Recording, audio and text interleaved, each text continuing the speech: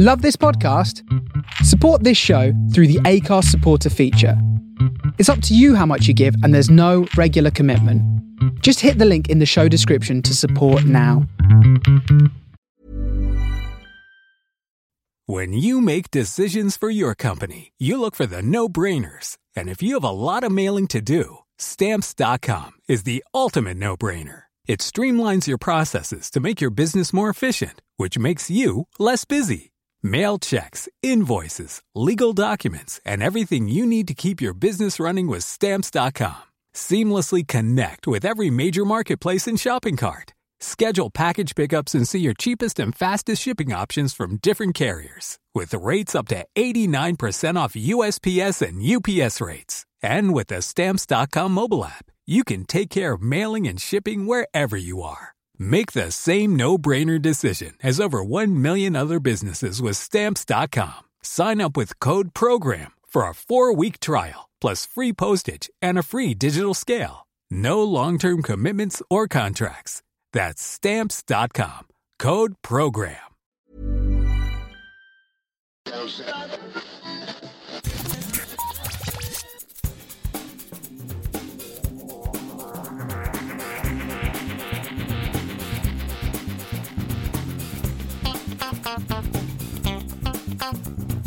Hello and welcome to the latest edition of the Geektown Behind the Scenes podcast. This week, I'm talking to composer Nathan Lanier, who works across film, television, and video games. He is well known for his signature cinematic dance music on projects such as So You Think You Can Dance, Dancing with the Stars, a whole bunch of other dancing-related things. He has scored over 20 feature films, including Justin Bieber's Believe, Gem and the Holograms, Max Steel, High Strung.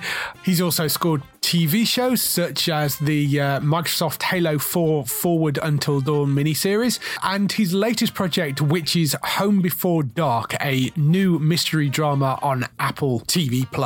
Home Before Dark is a really interesting looking series. It's actually based on a true story, believe it or not, despite the fact that it is about a 9-year-old child who uncovers this murder mystery case in her hometown. It's a really, really interesting story. It's not a kid show. It is definitely aimed as a full-blown drama.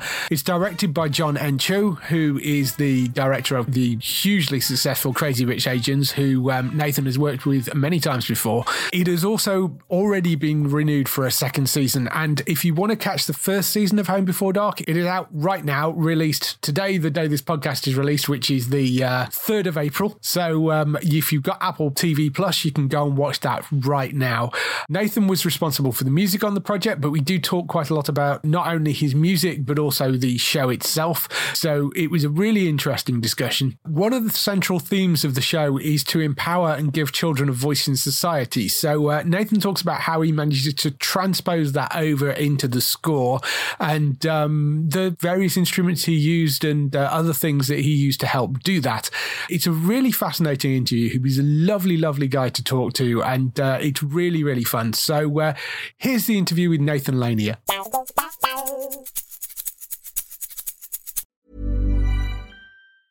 Want truly hydrated skin? Meet Osea's Body Care Breakthrough Hyaluronic Body Serum. It's clinically proven to increase hydration by 161%. It's lightweight, fast-absorbing, and delivers 24 hours of hydration for silky smooth skin without any sticky afterfeel.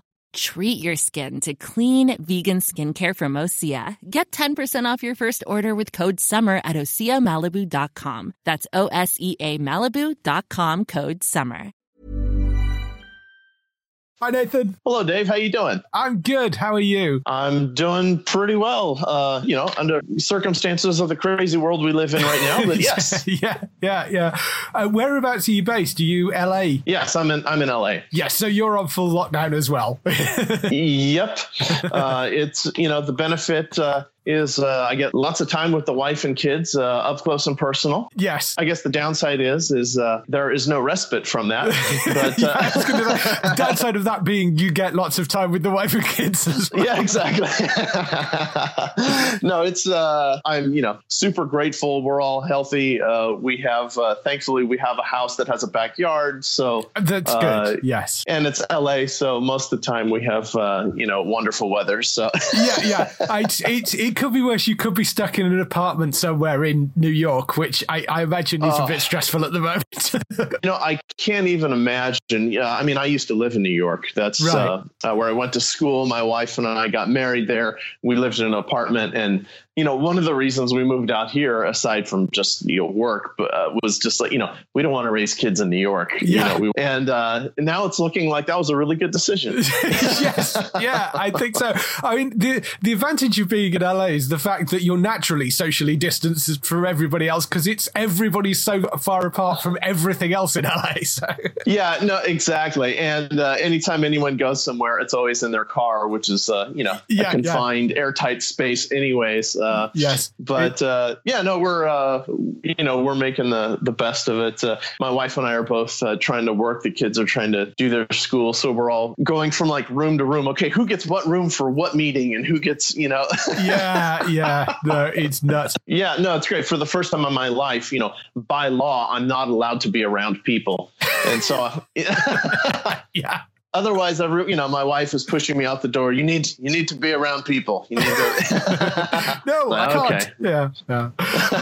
Well, it's lovely to be able to sit and chat with you and talk about some of your stuff because huge fan of Apple Plus. I got it the moment it came out, and it's had some great shows on it. And this new one looks really good as well, which is Home Before Dark, which you've done the music for.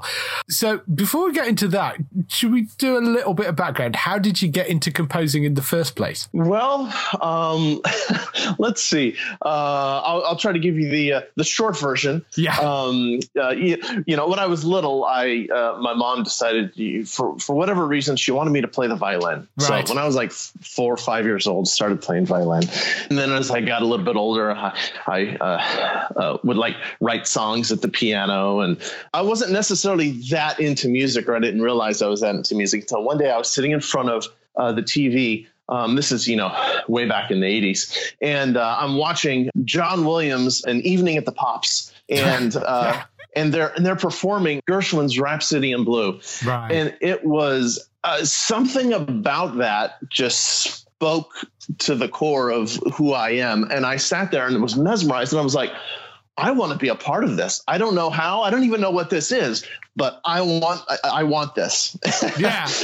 and so that was definitely like the first defining moment. And then later I eventually, I guess I'm glad I kept up my violin studies because I ended up going to music school in New York and studying violin. And but I was always very fascinated with film, and I was always taking my grandma's video camera, VHS recorder back in the day, and making home movies. And so I loved movies and I loved music. Then when I was in music school in New York, every day I would walk down the street because you walk everywhere in New York, right? Yeah. So I would walk past a film shoot every day on my way to my music studies. And I always felt like there was just something, it was calling. It was like, maybe I should have gone that direction instead. And then one day I discovered as an elective, I could take an introduction to film music. It was a little class. And I thought, oh, that sounds really interesting. And so I called the professor. I was like, hey, look, I'm not a composer major. I've written like maybe 5 things in my entire life just for fun. Can I come to the class? And he was like, oh yeah, no, it's for everybody. Just come and check it out. And I started that class, and that very first class changed my life forever.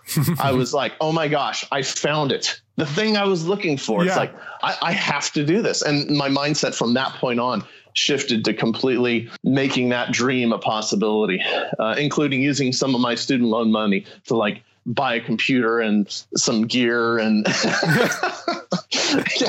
and so because I didn't need to eat, of course you need music stuff, obviously. Exactly.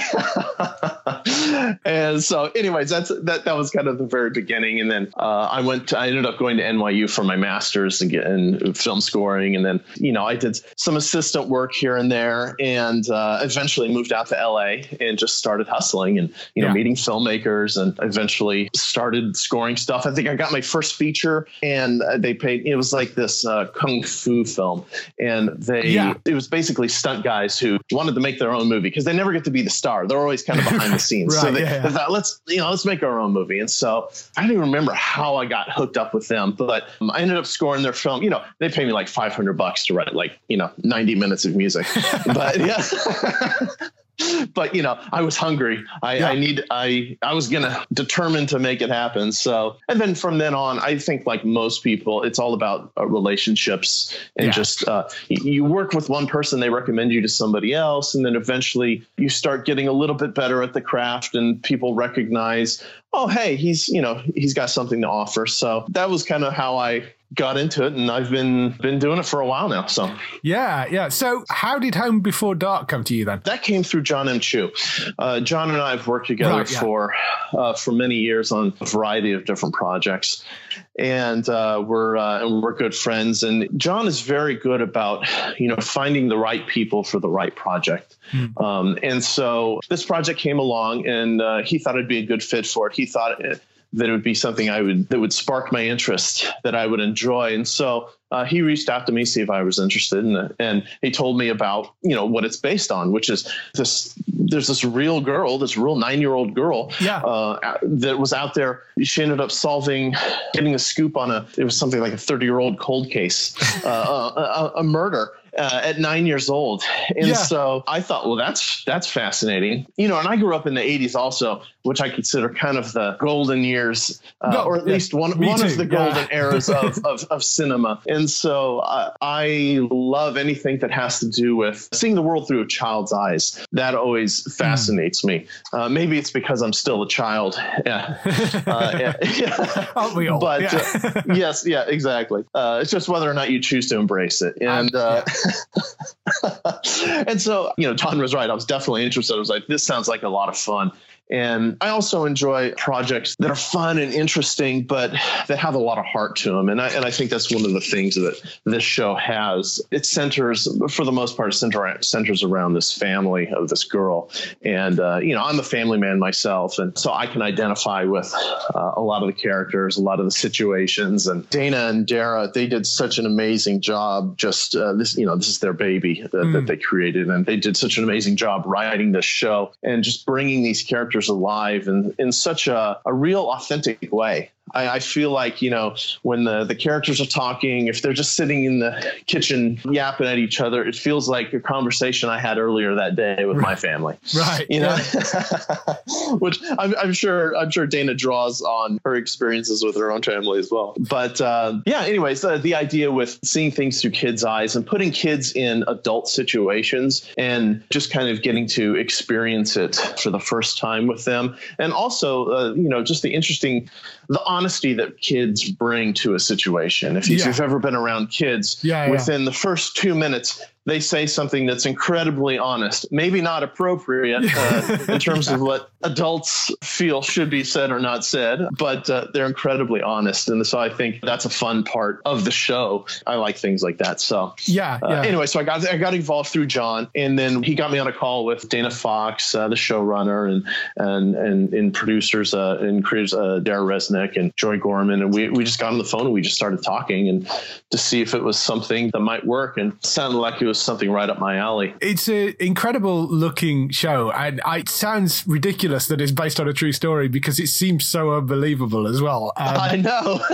But for you, how did you start approaching the music for it? Well, one of the first conversations that we had when we were discussing, what the musical needs of the show would be was actually, it wasn't even a creative discussion. I think one of the very first things that we discussed was they said that, one of the principal themes of the show is empowering children, giving them a voice in the world. And so one of the very first things they said, which was a little bit intimidating, they said, one of the things we'd really like to do is we'd like to have actual kids like play on the score or sing in the score, be involved in the process. And so at first I'm like, If I say no, is that a deal breaker?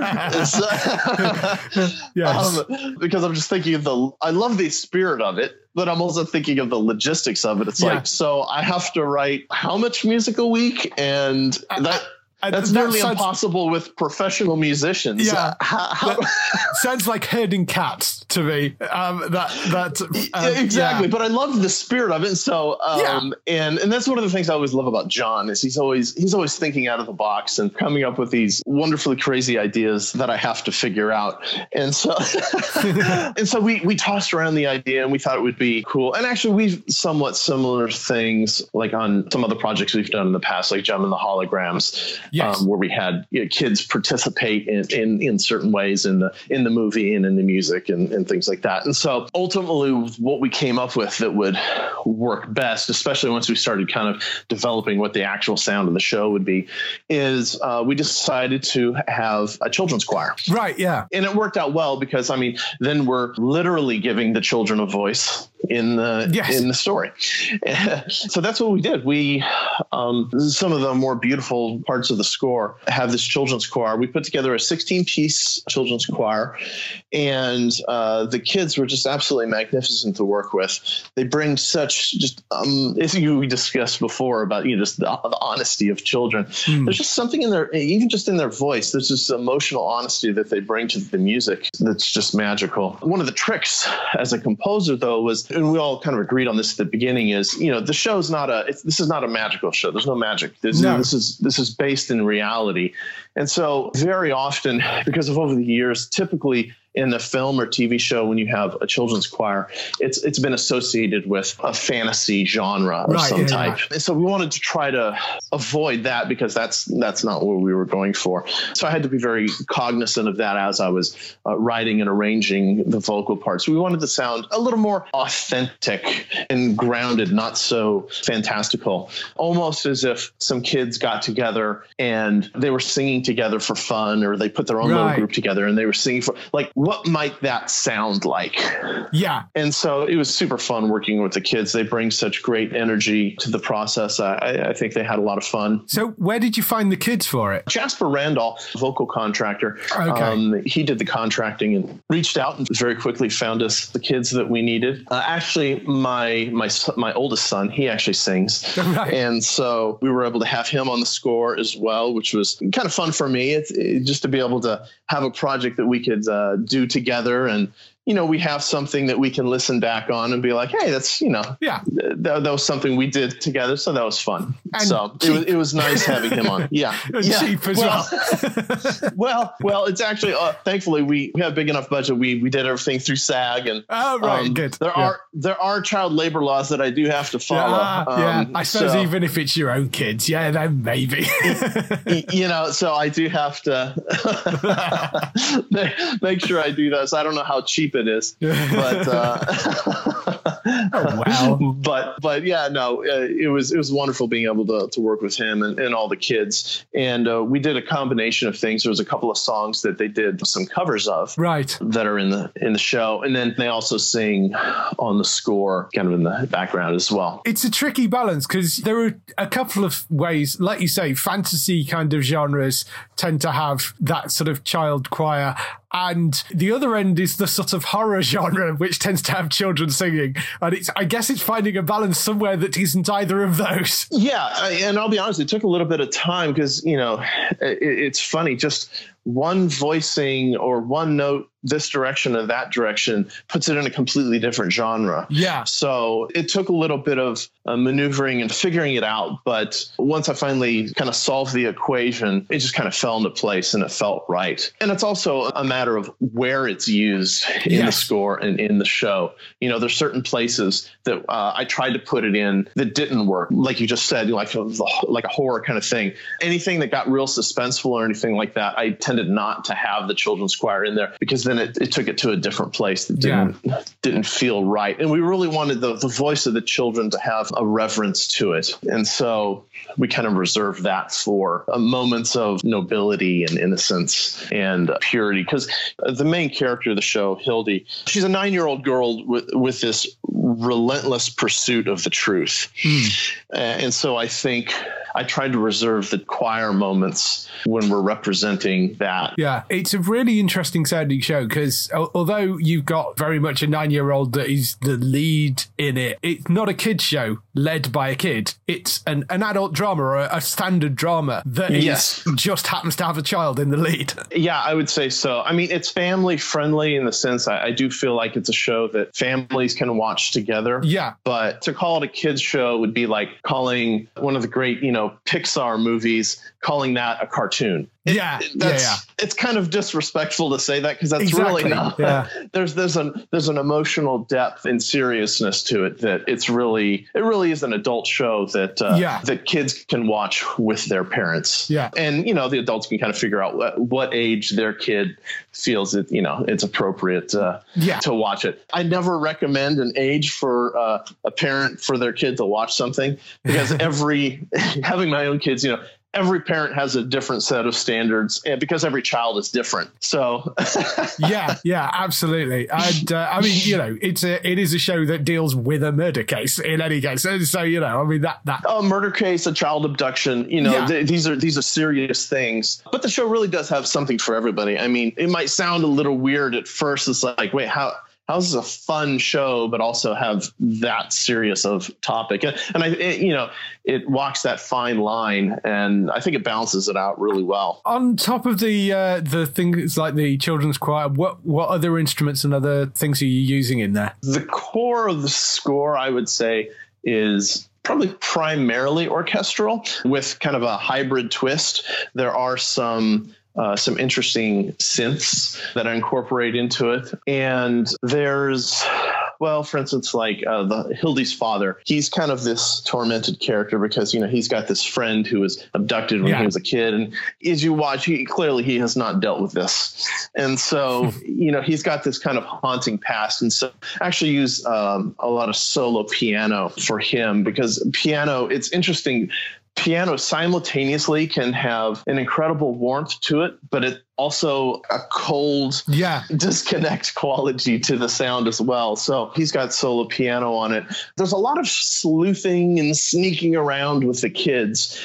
And so that was an interesting challenge because we didn't want to make it it is fun and lighthearted and adventurous, but we didn't want to make it too kiddie and too frivolous and too silly. And so I was trying to find a way to do the whole sneaking around investigating thing without it sounding like Pink Panther. Yeah. I mean, Pink Panther, that's, gosh, what amazing music. It's marvelous. But it's a comedy. But very often when we hear vibes or hi-hat or something, it conjures up a very specific idea.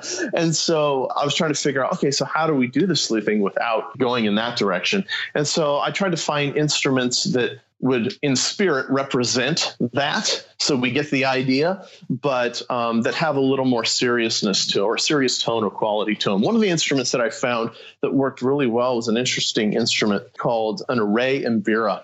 Ooh. And it's basically this hollow box with metal tines attached to it that you pluck. Okay. And it has this youthful, vibrant funness to it, but it simultaneously, it also has somewhat of a haunting quality. Obviously, I don't want to use like a toy piano because that can either be super silly or super scary.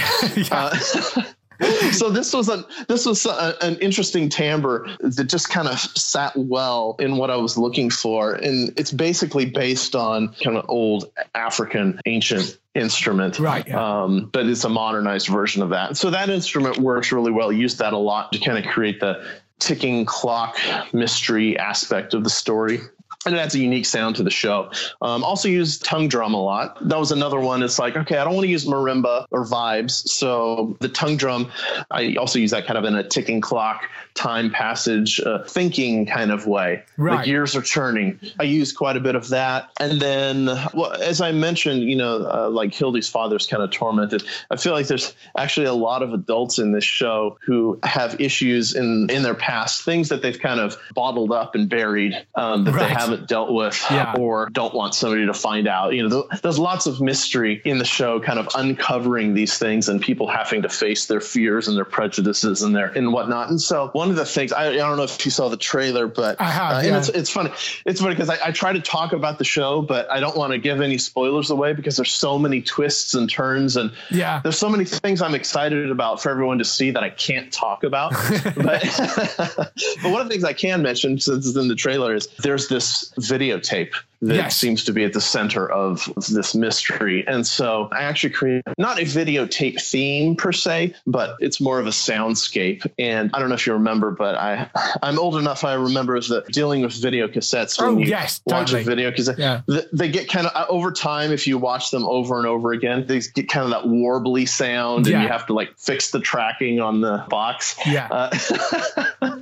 I wanted to kind of capture that essence because what really works in the show is you've got people who are really torn, and also you're kind of torn as an audience because you're trying to figure out, wait, is this a good person or a bad person? And you know, the reality is most people are both. The percentages might go one way or the other, but it's usually not just this clean cut. That's just a wonderful human being there. That's it. You know, we all have those, you know, those things. And so I wanted the music to kind of reflect the pendulum swinging back and forth into people's character. And so I wanted this videotape sound. And so I had kind of a processed cello sound, and it's kind of warbly, and it just creates this uneasiness that's underneath. And it tends to come back when we're doing something involving that's, you know, in the story aspect that's surrounding this videotape. And it kind of has this almost subconscious kind of seasick quality to it. Like the music might be actually, you know, nice or beautiful or inspirational, but yet underneath it, there's this thing rubbing against you that tells you, something's not right, or I don't feel good about this. And so it gives you kind of this emotional queasiness.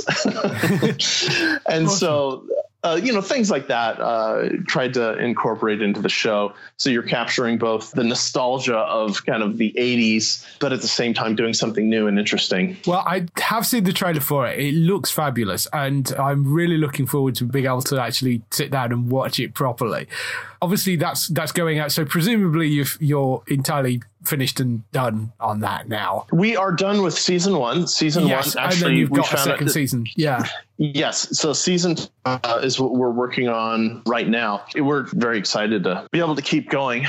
Obviously, one, because it's always nice to have work. But no, I don't know. I really kind of fell in love with the show in season one. And especially on a show, you become very attached to the characters and the world that you've kind of helped create. And so it's always fun to be able to go back and dive back into that world and live there again for a while. So very excited about season two. You've got season 2 of that coming up. Ed, have you got anything else lined up that you can talk about right now? I do have some things. I can't say what they are right now. Fine. Quite often that's the case. Yeah. One of them is a series that's coming up that is going to be super interesting and a lot of fun. But yeah, it's always frustrating because it's like, oh yeah, there's all these cool things, and you can't say anything about it. Then everybody in the back of their head, they're thinking, nah, he's lying. He doesn't have No, it's incredibly common, the amount of people that are like, I've got a load of things coming up and I can't talk about them. Particularly if they're people working in video games, it's impossible because they're just not allowed to say anything without getting like really told off by the developers. So. Exactly. Last couple of questions for you, and these are the same for everybody. First question is, what TV shows are you watching at the moment? Let's see. You know what I really enjoyed, and I thought it was fantastic, it was another Apple TV Plus show, Mythic Quest: Raven's Banquet. I don't know if you've... Yes, I'm about halfway through that. I haven't got all the way through it yet, but that's hilarious. I just finished it, and it's absolutely fantastic. And like you said earlier, the shows Apple has been putting out are really great. Earlier this year, I watched The Morning Show. And that's another one I can't wait for season 2. Such great characters and, interesting topics. But yeah, I would say the Mythic Quest. That's my favorite right now. It's hilarious. And, it's really funny, but I think what makes a great comedy is when it also has a lot of depth to it. Yeah. And so I think it has a lot of heart. And so I enjoy that. Also, I love just kind of how authentic it is, even though it's satirical. It's very authentic to kind of the gaming world and community. But it's satirical, but in such a respectful way also. Yeah. It's very much, it reminds me quite a lot of Silicon Valley, that show. Yeah. It has that same sort of vibe to it, but it's that sort of feel to it. But I know. I love that show. It's brilliant. The Apple stuff has been superb across the board, I think. I thought C was fabulous, and For All Mankind as well, I thought were both brilliant shows. They've really been knocking it out of the park. Yeah. And I'm excited that I actually get to sit down and watch Home Before Dark with my whole family, because they haven't seen anything. Right. It'll be interesting to see what they think, see how they enjoy it. Yeah. Last question for you. If you had the opportunity to work on any TV show, can be something historical from the past, can be something present on air right now, or it could be some sort of future thing, future genre maybe? That's an interesting question. I think about that sometimes. And on one hand, there are, great movies or great shows that I love them so much. So it's like, well, I wouldn't do anything different. So why would I score it? Because I would just do the same thing and it would be amazing like that. But if I could do something that really appealed to me, or that I would think I would really enjoy, it wouldn't be something that's been done, but maybe like a new series, something in the Star Trek world. I'm a big Star Trek fan. Yeah. And so I think to be able to score a Star Trek series would be super fun. Again, I wouldn't want to redo any of the ones that have been done because they're just all so good. Yeah. And everybody has done such a great job. And like Jeff Russo did an amazing job with the new ones. And so I want to be able, that's also my escape. So I want to be able to just go and enjoy it and not have to think about work. Yeah. But it would be super, I love the world so much. Big Trekkie. So I think doing a Star Trek series or movie would be super fun sometime. Yeah, I've interviewed Jeff a few times. The work on Picard and on Discovery is just amazing. Yeah, what's really exciting for me is TV has really just moved into its own. It used to be, cinema was so far ahead of anything that you could watch on television. And now the series that are being produced and put out there, it's a really exciting time. And so it's fun to be a part of kind of this new television renaissance where these shows, they feel like a movie. They feel cinematic. I know some people actually watched the Home Before Dark trailer and they thought it was a movie, which was exciting to us because it's like, oh, good, because we want it to feel like a movie. Yeah, and I mean, so many of these shows are basically 10-hour movies at this point, so. Yeah, exactly, which is kind of fun because it gives you a chance to really dive into the characters more. You get that much more attached. You get a chance to have these kind of long story arcs and you get that much more invested. So yeah, it's a fun time to be in television right now. Definitely. Well, I'm really looking forward to seeing the show. I'm really glad you've got a second season out of it. So if it's anything like any of the other Apple stuff, it's going to be fabulous. So very much looking forward to watching it. And hopefully you can come back on either when the second season comes out or whenever the other project that you can't talk about comes out. Yeah, no, absolutely. Thank you so much for having me. It's been great. Yeah, definitely binge watch it this Friday. Also, the soundtrack comes out this Friday. Oh, great. As well on Apple Music. So hopefully the soundtrack geeks will love listening to that. I put it together in such a way that, I've always loved listening to scores. And so I'm a big soundtrack fan. So hopefully they'll enjoy how that was put together. Fabulous. Have a good time. Yeah. Awesome. Thank you so much for having me. I really appreciate it. No problem. Thanks for coming on. Hopefully talk to you soon. All right. Take care. All right. Cheers. Bye.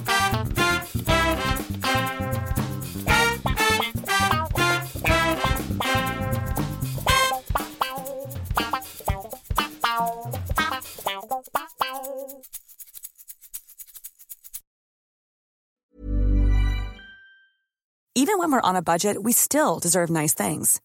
Quince is a place to scoop up stunning high-end goods for 50 to 80% less than similar brands.